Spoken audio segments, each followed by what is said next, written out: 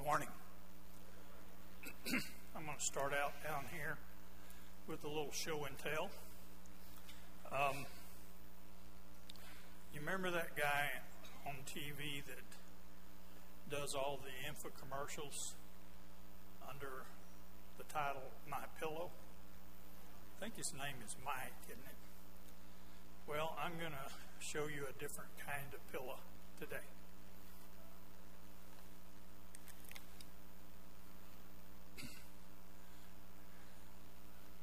Now, if this looks like a rock, you got it right. That's exactly what it is. But it's not just any rock. This is the Jacob Stone Dream Pillow. We read about that in Genesis chapter 29, verse 11. He took a stone, put it under his head, and slept, and had a wondrous, divine dream. Now this pillow, it's heavy. It is ergonomically designed to raise your head up just enough to align your head and neck with your spine. Guaranteed to give you a restful and dreamy sleep. It comes in a variety of earth tone colors. It will not get lumpy or sag. It's going to keep its shape for as long as you have it. Now, you may want to get you one of these Jacob Dream pillows, guaranteed to give you restful nights. But that's not all. And when you get your Jacob Dream pillow, you also will get with it a pillow that becomes a pillar. That's right, your own personal altar, a pillar of stone, just like Jacob. The next morning, he made a pillar of stone. And you just take that stone, you get a couple of other rocks of your own choosing, put them on top, and you now have a vertical stone pillar. You can come and offer your prayers, leave your offerings, and send up in your offerings the prayers through the smoke that arises up to heaven. Now, on your next trip to the Holy Lands, you may want to pick up one of these pillows. They're in the desert of Sinai, and they're all over the place, and they're free for the taking. But if you're not going to do that, you may order one to come directly to your house. The stone is free, absolutely no cost. It's the shipping and the handling you got to be careful about, because each stone is priced on the cost of its weight. So, you may want to get you one of these stone pillows and give it a try. Now I'm going to go up here.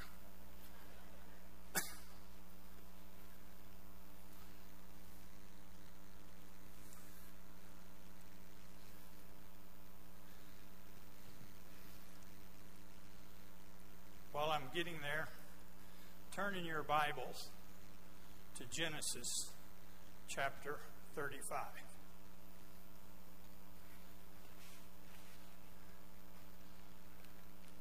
Now you remember who Jacob is. The grandson of Abraham and son of Isaac. And he also had an older brother named Esau. And there's a lot to be told in these chapters about Jacob and his life. And just as a background, if you can keep Genesis 35 open, you might want to turn over to Genesis 28. That's where Jacob had his pillar experience in the desert. And I won't read the whole passage, but you remember he had an unusual dream. He saw a ladder on the earth going up to the heavens, and he saw angels coming down and going back up, and that caught his attention. He looked up, and at the top of the ladder was God. And God said to Jacob, I am the God of your father, the God of your grandfather, and I will be your God. And I will protect you and help you and guide you. And then he woke up from his dream, and Jacob said,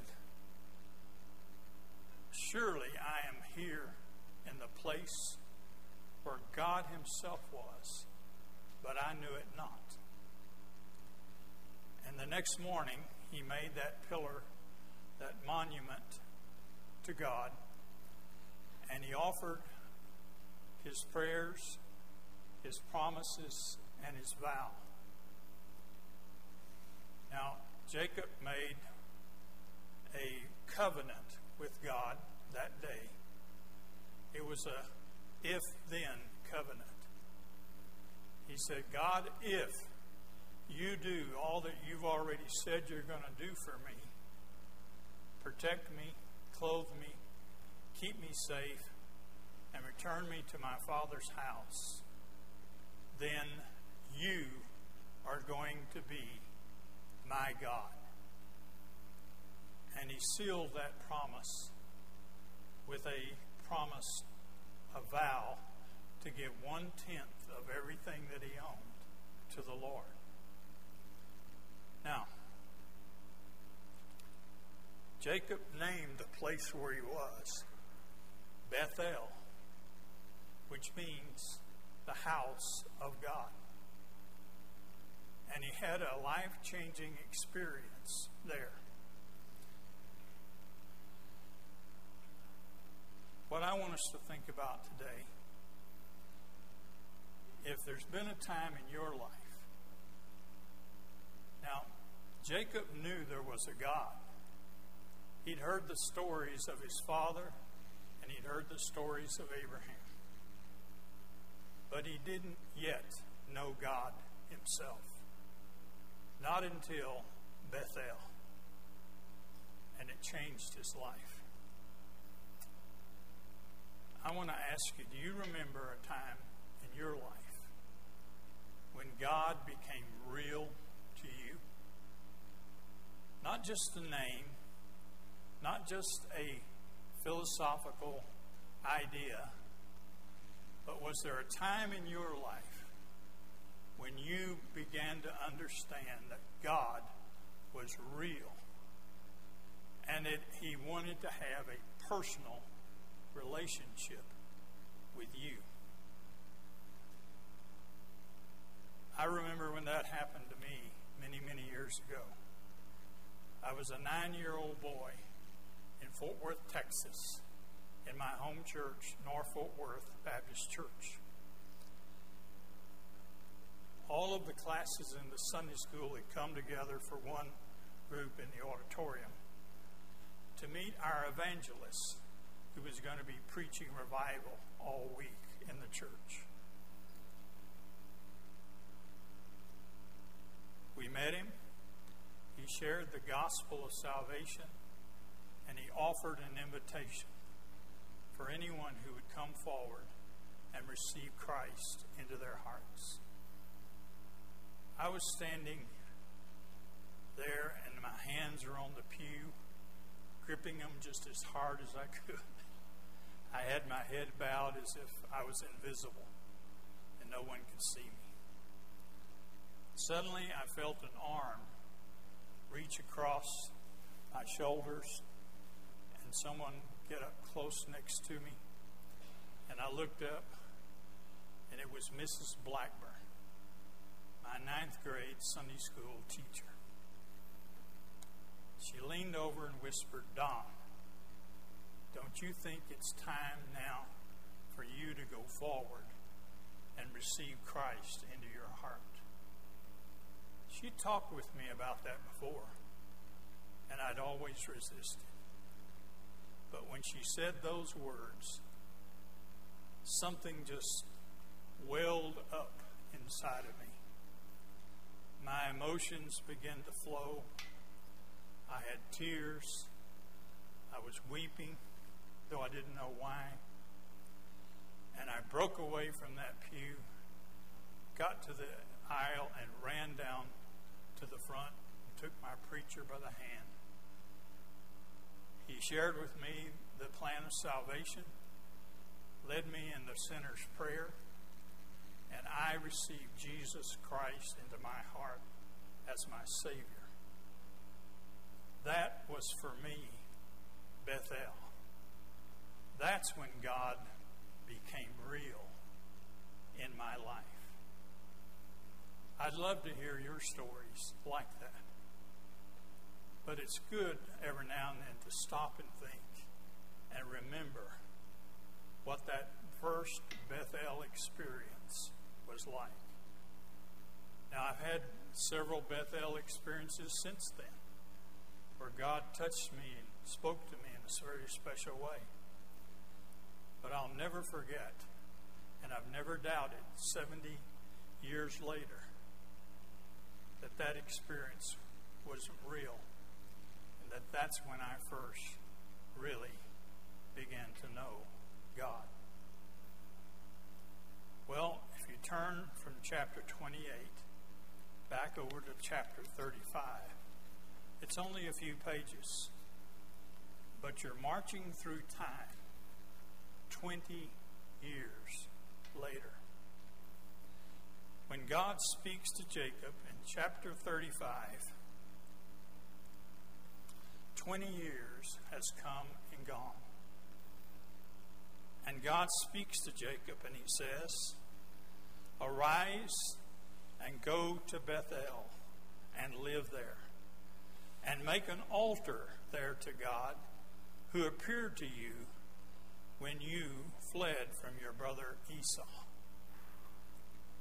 And Jacob said to his household and to all who were with him, "Put away the foreign gods which are among you, and purify and change your garments. Let us arise and go to Bethel, for I will make an altar there to God who answered me in the day of my distress and has been with me wherever I have gone." And so they came to Jacob with all the foreign gods which they had, and the rings which are in their ears. And Jacob hid them under an oak which was near Shechem. And they journeyed, and there was a great terror among the cities which were around them, and they did not pursue the sons of Jacob.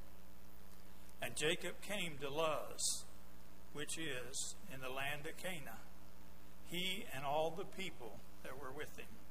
He built an altar, called the place El Bethel, because there God had revealed himself to him when he fled from his brother. Now there's some more verses, and I'll read those in a moment as I get into my points of my sermon.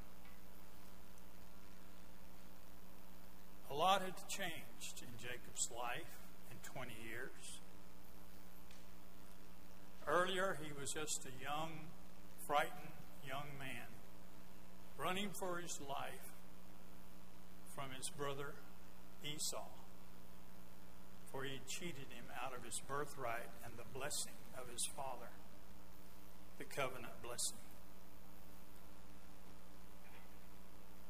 20 years later, Jacob has 2 wives, a half a dozen children, boys all, and servants, camels, sheep, goats, cattle, and he's amassed a great deal of wealth and prosperity.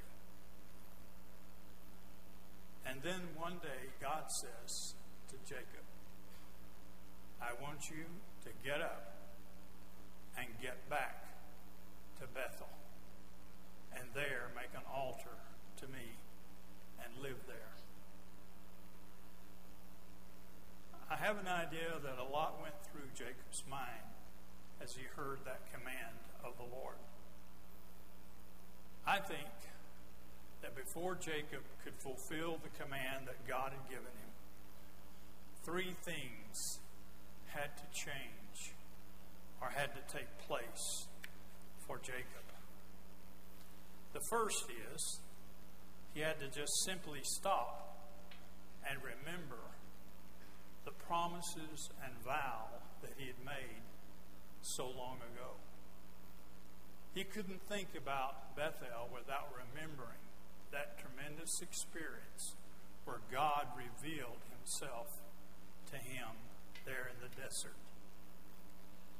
And as he thought about that, he had to remember that he promised God that he would do some things. And he had to ask himself, have I kept those promises? He made a vow to give 1/10 of everything he owned to God. Now, it's easy to be a tither when you have nothing. It's not as easy to be a tither when you have prosperity and wealth. I wonder if Jacob thought about that and whether he was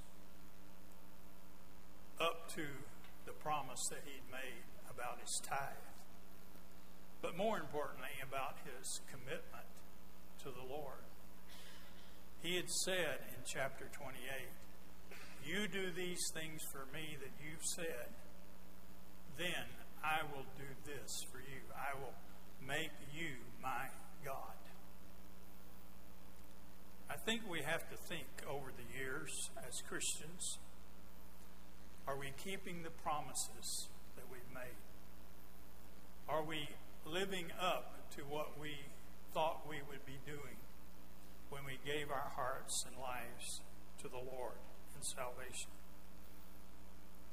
Whether you call it a conversion, whether you call it being born again, whether you call it being saved, do you remember the joy and happiness that brought you?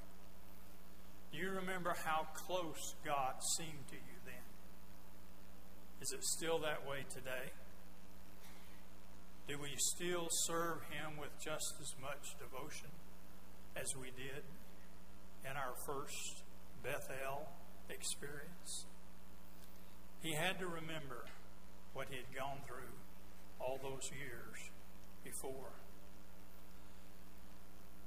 I heard a story years ago about a preacher who was flying on a plane.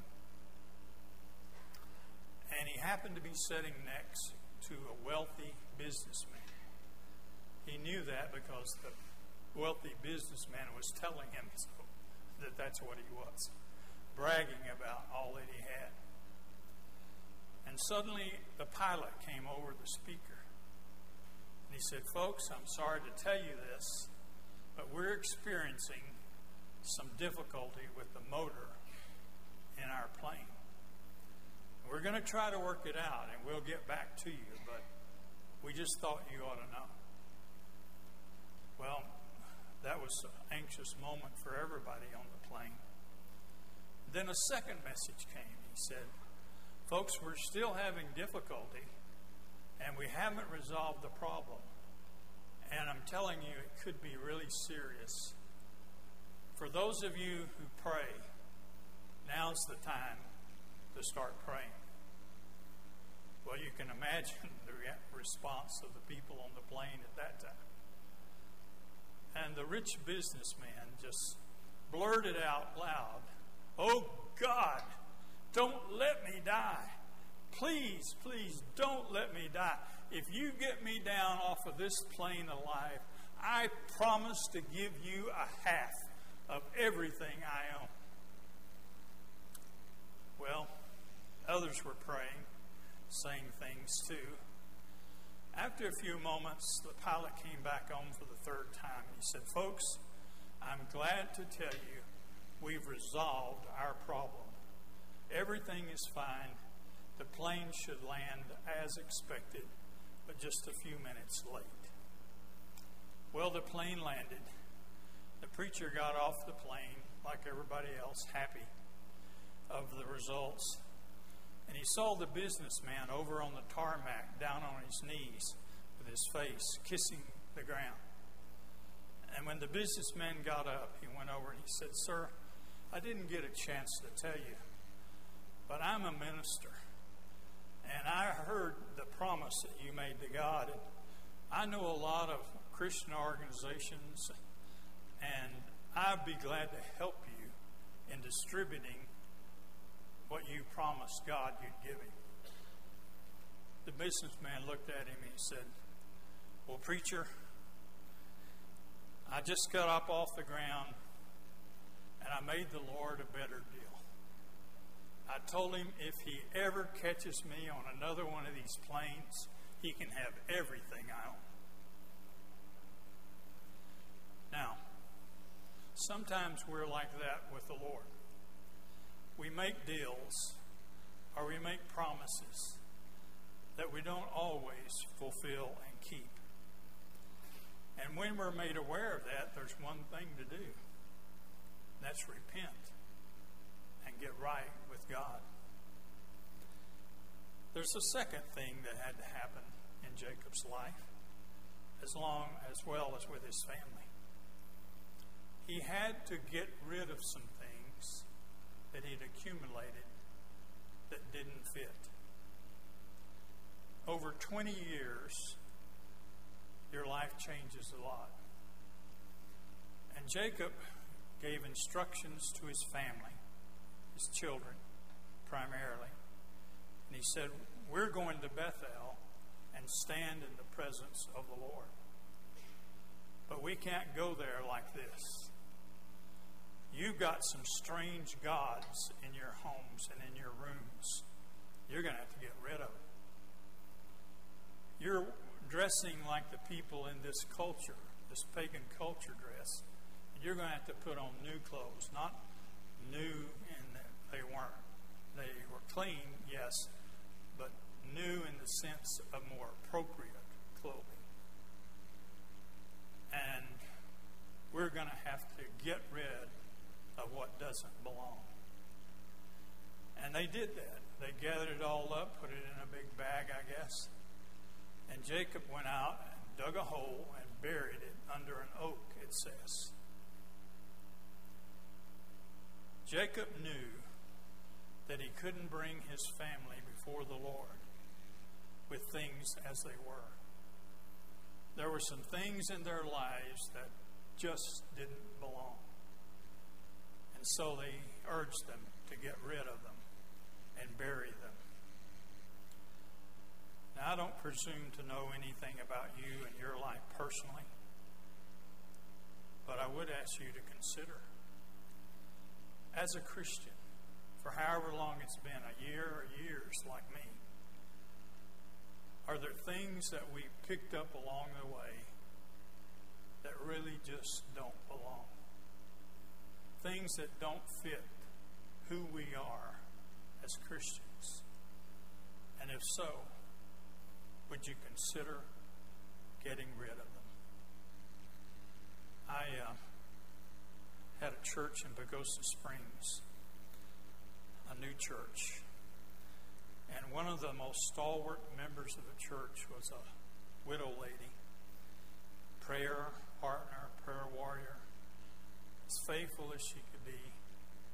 And I preached a sermon one Sunday in church on repentance and renewing your faith. And when I gave the invitation, I was surprised when she was the first one to come down. Now, as I saw her coming down, I thought, my goodness, what in the world would she have to repent of? What in the world would be in her life that wouldn't wouldn't seem right to her. She came, she got down at the front, she kneeled and started praying, was tearful. And I went over to counsel with her after a while. And she said, "Preacher, I'm sorry, but I'm here to tell you I need to repent." And I said, "Fine. Is there something we need to talk about?" She said, "Well, it's the Dallas Cowboys." I said, "It's the what?" She said, "Well, you know they're my favorite team, and I root for them every week." And she said, "I just realized when you were preaching, I get so emotional about that. When they don't do right or when they don't win, I get so upset, and it's just not right. I'm just too obsessed with the Dallas Cowboys, and I'm coming to repent." And I would have laughed, except I knew she was deadly serious. And so I prayed with her about her obsession and about repenting and putting in right perspective how she felt about her favorite football team. I don't know what it might be for you, but if there's anything that's getting in the way of your faith experience and keeping you from being as close to the Lord as you want to be, you might think about what Jacob did. Get rid of it.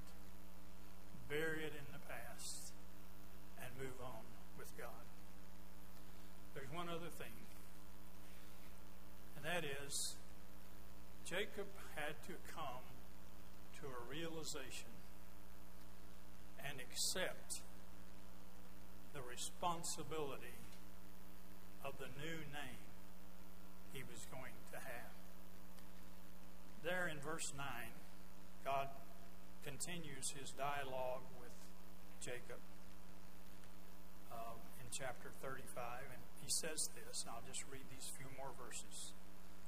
"Then God appeared to Jacob again, and when he came from Padan-aram, he blessed him. And God said to him, 'Your name is Jacob, but you will no longer be called Jacob. You shall be by your new name, Israel.' God said to him, 'I am God Almighty. Be fruitful and multiply. A nation of nations shall come from you, and kings will come from you. And the land which I gave to Abraham and Isaac I'll give to you. I will give the land to your descendants after you.' And then God went up in the place where he had spoken to him. And Jacob set up a pillar where he had spoken with him, a pillar of stone, and he poured out a libation on it, and he poured it on it. And Jacob named the place where God had spoken to him Bethel." You see, Jacob lived up to his given name. It means the supplanter, or another word, the deceiver. And you'd have to read all of Jacob's life to know he lived up to that name.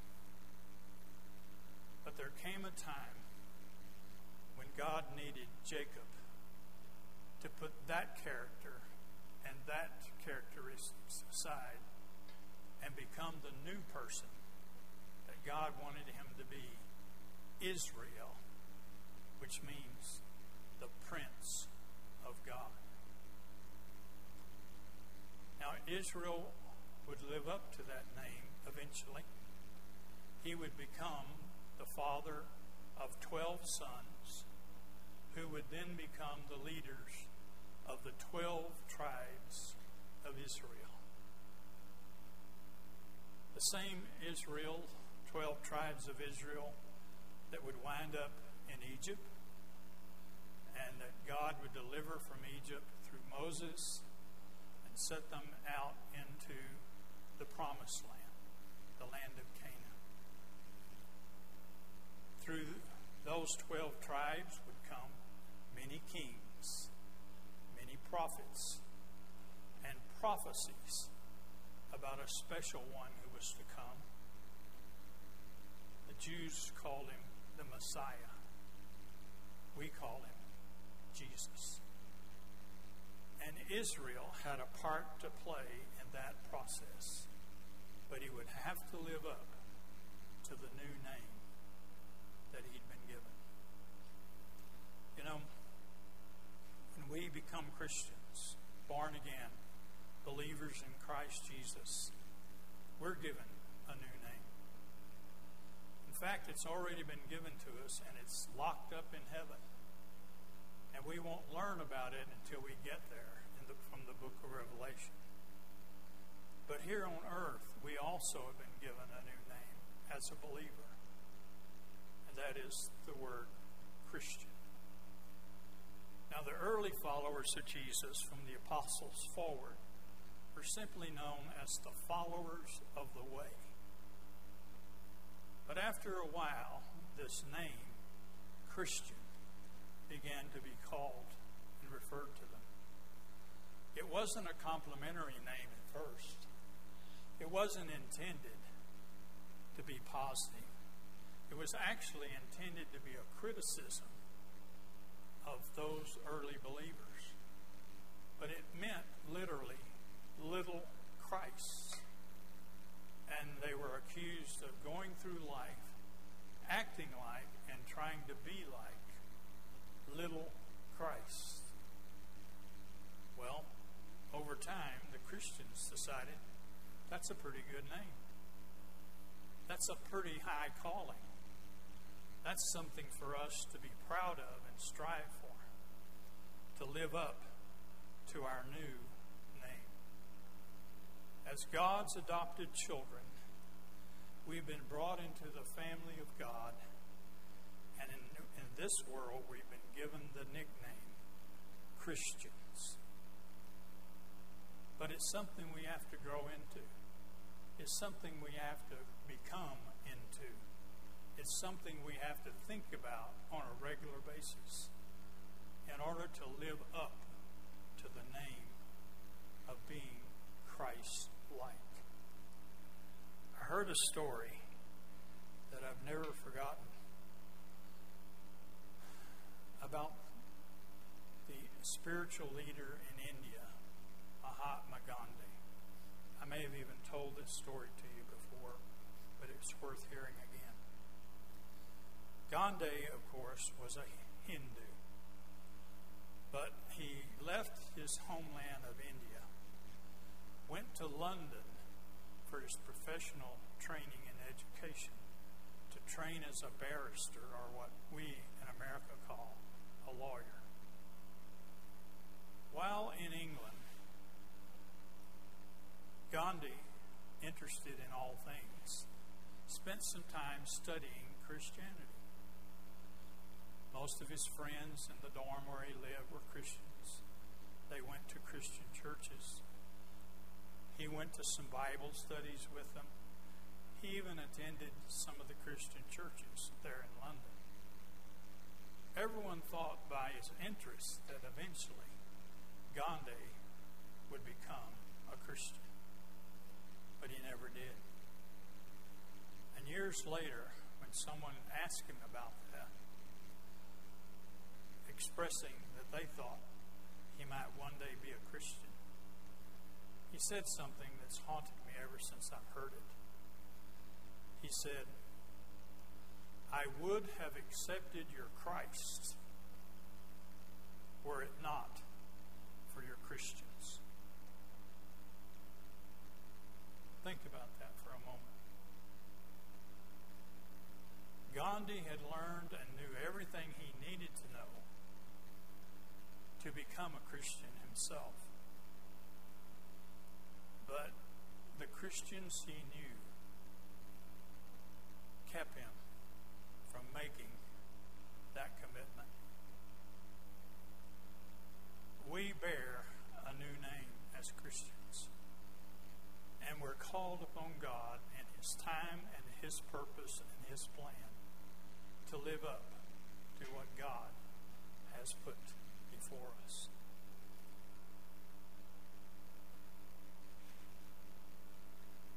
I don't know about you, but for me, there are times when I just have to stop and think and recommit myself by going back to Bethel. Would you join me in prayer? Following the prayer, we will observe the Lord's Supper together. Father, help us to remember and keep the promises we made when you first became real to us. Father, help us to get rid of and bury anything along the way that doesn't belong as we fulfill your purpose for our life. And Lord, help us to be conscious every day to ask if we're living up to this new name